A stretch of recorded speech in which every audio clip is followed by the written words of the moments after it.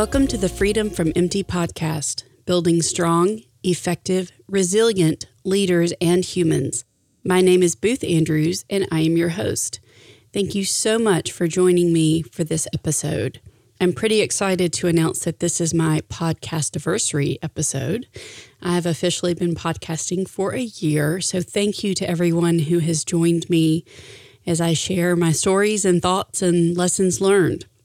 And if you are not getting my monthly newsletter directly in your inbox, I hope you will go to my website and subscribe at boothandrews.com, and you'll get my most recent blog and more information about upcoming speaking engagements in that newsletter. So as I wrote this episode, it was my 47th birthday. And for the last 5 days prior to that, my little heart space had been talking to me, not about my birthday specifically, but I had been so grateful for the reconnection because I lost it temporarily.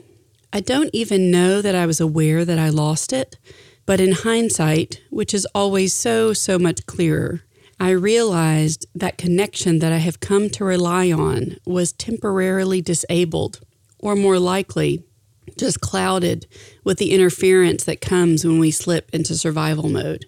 As I brushed my teeth, I was contemplating money, or my lack thereof, in my checking account on my birthday. Money is a long, hard topic for me. My father went bankrupt twice, and twice we lost our home, although I am too young to remember the first time. In between the periods of famine, there were definitely periods of feast, times when money seemed to flow abundantly, at least in the direction of things that my father valued. But perhaps more on that another time. For now, I will also add to the context that I have had the opportunity to rebuild my personal income stream from scratch, not once, but now 3 times in the last 4 years. This is not a humble brag. Frankly, I would not recommend it. But I also cannot deny the lessons and gates that I have walked through, that I needed to walk through as part of this process. I have trauma around my birthday. Last week, I told a relatively newish friend that I have baggage around my birthday, but that, in fact, is not entirely accurate or a true and honest acknowledgement of what I actually carry with me. I have trauma around my birthday.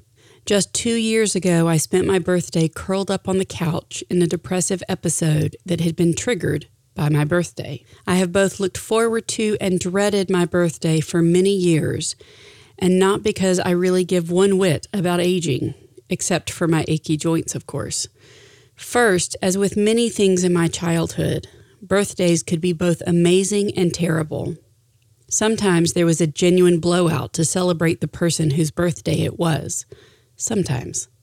Other times, I was being punished in or around my birthday. Punished at my house, or for me, among other things included being told that a certain gift had been purchased for me, but then given to another kid because I had been bad. Punished might be spending the day at the golf course with my father while he played 36 or more holes of golf, just miles away from where the rest of the family played at the beach or the water park during our annual summer vacation that often fell on my birthday week. Punished might be plans or outings being canceled altogether. When I turned 16, there were no adults there to punish me, and there hadn't been for some time, but there were no adults there to celebrate me either. I made my own cake and invited a few friends over and threw my own 16th birthday party. So back to the morning of my birthday. As I brushed my teeth and contemplated my lack of funds to do something celebratory, the message came loud and clear. Lean back and let the universe hold you on your birthday. Now, before you feel too badly for me, I did treat myself to something for my birthday that I talked more about on episode 23 of the podcast. My financial reality is that I'm still digging out of the financial backlog of several years of mental health crisis. And so when funds are generated, they immediately have somewhere they need to go, even though I also haven't used credit cards in a number of years. But back to my story. One of the outcomes of my childhood and young adulthood was an overgrown sense of independence. As I have mentioned, I thought I was a freaking superhero before I crashed and burned. And I was. Less the cape. The thing I trusted beyond all other things was my ability to take care of myself. And if I am being completely honest, I didn't trust anyone else to do it for me, even for a minute. That doesn't mean that I didn't test those waters from time to time, usually when I had waited until I was in total crisis to ask for help. Pattern. But it always seemed that the person I was looking to would inevitably disappoint me, or decide not to show up the way that I thought I wanted and needed, or sometimes might even tell me why I didn't actually need the thing I thought I needed, or why I didn't deserve it. Now, if you're paying attention, there is incredible complexity in the dynamic I have just described. It is neither simple, nor black and white, nor wholly attributable to the other person. It does take two to tango, after all. But that is not the point of this podcast either. When I became mentally ill, I lost the thing that mattered most to me in the world in terms of my belief in my ability to survive. I lost my ability to trust myself, to trust my mind, which for me was the most powerful tool in my arsenal. But the universe wasn't done with me yet. In the final descent into mental illness, and even in the beginnings of recovery, I lost my financial independence. I lost my ability to hold a job, because when you don't know if you will be able to get out of bed, dress appropriately, leave the house, think clearly, and tolerate social interaction on any given day, you can't exactly commit to showing up for an employer 40 hours per week, much less at the level to which I had worked myself in my career. I lost my ability to be the sole provider of my needs and wants, both financially and otherwise.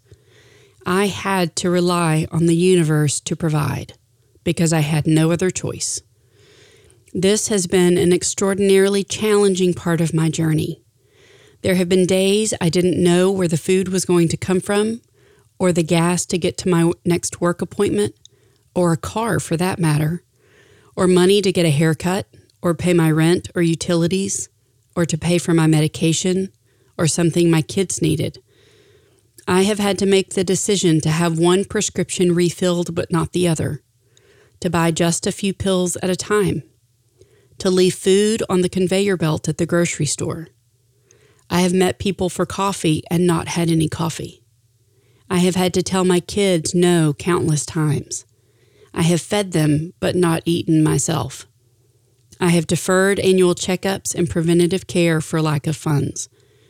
And yet, every step of the way, and not always in the way I would have imagined, actually most often not in the way I would have imagined, the universe has held me and provided for me through the generosity of other people who sent work my way, loaned me a car for 6 months, paid my utility bill in a crisis, bought me a meal or a cup of coffee, sent me gift cards for groceries or put gas in my car, or treated me and the kids to a trip to the beach, and everything in between. I have been forced, and I mean forced, to trust that somehow, some way, the things that I truly needed would be provided. And if it wasn't provided, then there was some other solution to the problem or need that I just didn't see yet. I have been forced to learn to trust and seed more deeply and completely than I ever had before in my life. And this is coming from someone who could clearly articulate even as a teenager that while we might think we had some semblance of control over our lives, that was just BS, because there were clearly things at work beyond our influence and comprehension. Part of me wishes I hadn't been so freaking stubborn that I had to literally and figuratively go to my knees in order to learn this particular lesson. But here we are. And so, as my mind started to even think about spinning a story about what a bummer it is that I didn't have cash on my birthday, my heart clearly and loudly said, Lean back and let the universe hold you on your birthday. And what this means for me is less about stuff, as I have a somewhat disassociative relationship with stuff at this point in my life. What this message really means to me is this: trust the universe to hold your heart on your birthday. Trust the universe to hold your hurt on your birthday. Trust other people to hold space for you on your birthday. You don't have to provide it all or hold it all just because it is your birthday. Let your fierce, independent, I can do it all myself, thank you very much, part of self take a break and just relax and let go. Trust that you will be well. You don't have to hustle to make it so. Sometimes, and in fact often, the more stressful and overwhelming and out of control things feel, we hold on too tightly. And when we hold on too tightly, we disconnect from other people and deny our interdependence on each other and on something larger than and outside of ourselves. Sometimes we actively push people away. We disassociate. We deny. We may inadvertently send other people the message that they cannot help us or that we will not let them help us, that we don't need them or want them or trust them. We put up walls and wonder why other people won't do the work to scale them. We hunker down in our personal bunkers, and then we wonder why we feel all alone. We are an interdependent species. We weren't designed to do life all alone. We were designed and are dependent upon human and spiritual connection to survive and thrive. So, this is a tale of caution and hope. When we are tempted to push forward and take the world on our shoulders, perhaps the true opportunity is actually in leaning back, opening up our hearts, and trusting that we will be held in ways we cannot even imagine, and better than we might design if left to our own devices. For a handful of years, I have been forced to receive in a way I never thought possible. And somewhere along the way, I have slowly settled into this idea that what I need, truly need, will be provided. Now, there is a difference between being totally passive and receptive. But the truth is, we like to pretend that we can control a lot more than we can actually control. And some of us, like me, like to pretend that we don't need anyone or anything else. This is about doing the work and trusting all at the same time. So as I embark on my next trip around the sun, I want to explore the difference between being forced to seed and trust and choosing to lean back, seed, and trust. I encourage you to observe the patterns and places in your own life where you may be holding on too tight and perhaps even blocking your opportunity to receive what other people or the universe may want to do on your behalf. Take a deep breath, lean back, and notice what happens. And if you're wondering, I had a truly lovely birthday. For more information about the work that I do with individuals, groups, and organizations, go to boothandrews.com. You can also find me on Facebook, Instagram, and Twitter at The Booth Andrews. Thank you for listening. If you haven't already, please hit subscribe and remember to rate this podcast on iTunes or wherever you listen to podcasts. I look forward to being back with you next time.